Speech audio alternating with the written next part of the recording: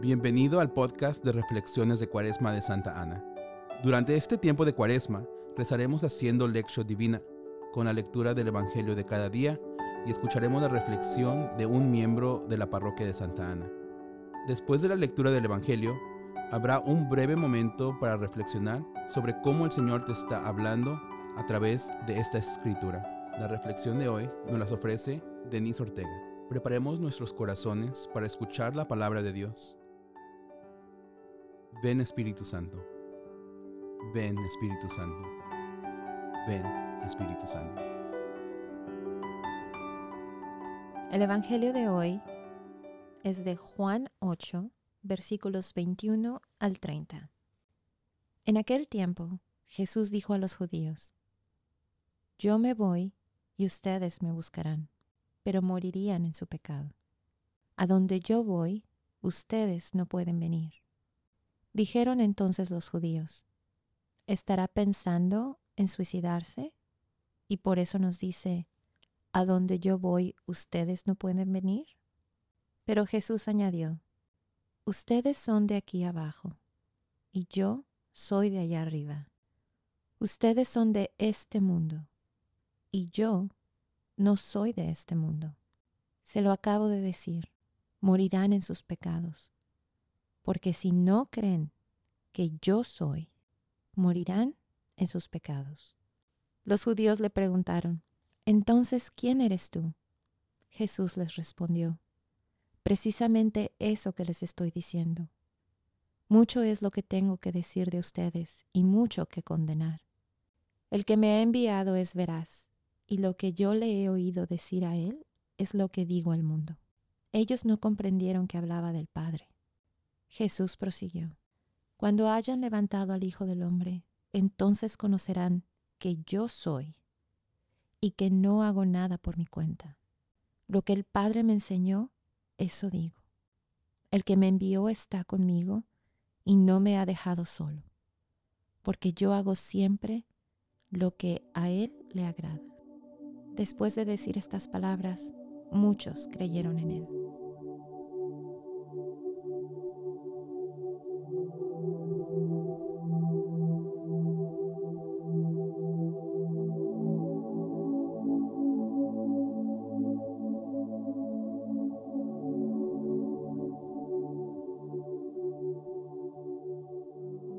En el Evangelio de hoy escuchamos que Jesús nos dice: A donde voy, no puedes venir. Aquí Juan nos presenta un nuevo tema y otro aspecto que rodea a la persona de Jesús. Jesús habla de su partida y dice que a donde va, los fariseos no pueden seguirlo. Me voy, me buscarás y morirás en tu pecado. Eso significa que buscarán a Jesús, pero no lo encontrarán, porque no lo conocen. Y tal vez lo buscarán en otros lugares erróneos. Ellos viven en el pecado y morirán en el pecado, porque no reconocen a Jesús. Vivir en pecado es vivir lejos de Dios. Imaginan a Dios de cierta manera, pero Dios es diferente de lo que ellos imaginan. Porque es por eso que no pueden reconocer la presencia de Dios en Jesús. El misterio de Dios en Jesús no encaja en los criterios con los que los fariseos juzgan a Jesús. Cuando le preguntan una vez más: ¿Quién eres?, no entendieron el lenguaje de Jesús. Pero Jesús les dice: Yo soy Él. Cuando hayas levantado al Hijo del Hombre, entonces sabrás que yo soy Él. La palabra levantar o enaltecer tiene un doble sentido, porque es cuando puede ser que Jesús sea levantado en la cruz y después enaltecido y estar a la derecha del Padre. ¿Cuántas veces no hemos entendido lo que Jesús quiere decir? Jesús es muy claro: el que conoce mi palabra, el que me conoce a mí, escucha mi voz y me entiende y me sigue. Pero la frialdad del corazón de los fariseos no permitieron que esto pasara, que ellos reconocieran que Jesús era Dios. Entonces Él nos dice: yo seré levantado y hasta entonces reconocerán que yo soy Dios. A veces queremos ver los hechos. A veces queremos saber las cosas que van a pasar y tener todo en papel. ¿Cuántas veces hemos querido que Dios nos diga qué va a suceder? ¿Eres tú? Que le dé respuestas a todas nuestras preguntas. Pero Él nos dice, escucha mi palabra y si confías en mí, sabrás que yo soy Dios.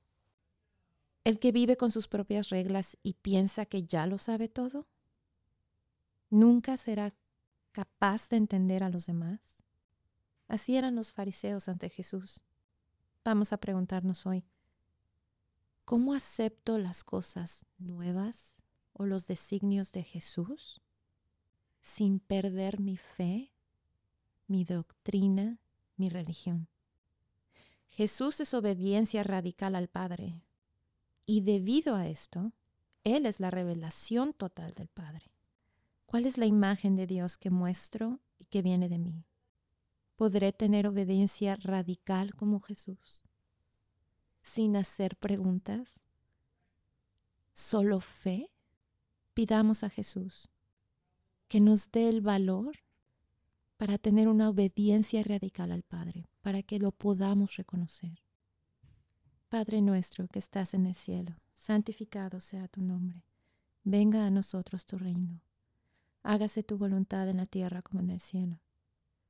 Danos hoy nuestro pan de cada día y perdona nuestras ofensas, como también nosotros perdonamos a los que nos ofenden. No nos dejes caer en la tentación y líbranos del mal. Amén. En el nombre del Padre, del Hijo y del Espíritu Santo. Amén. La visión de Santa Ana es llevar a la gente a Jesús, formar discípulos y enviarlos a transformar el mundo. Comparte este episodio e invita a alguien a acompañarte en este camino hacia la Pascua. Para más información sobre Santa Ana, visita parroquiasantaana.org.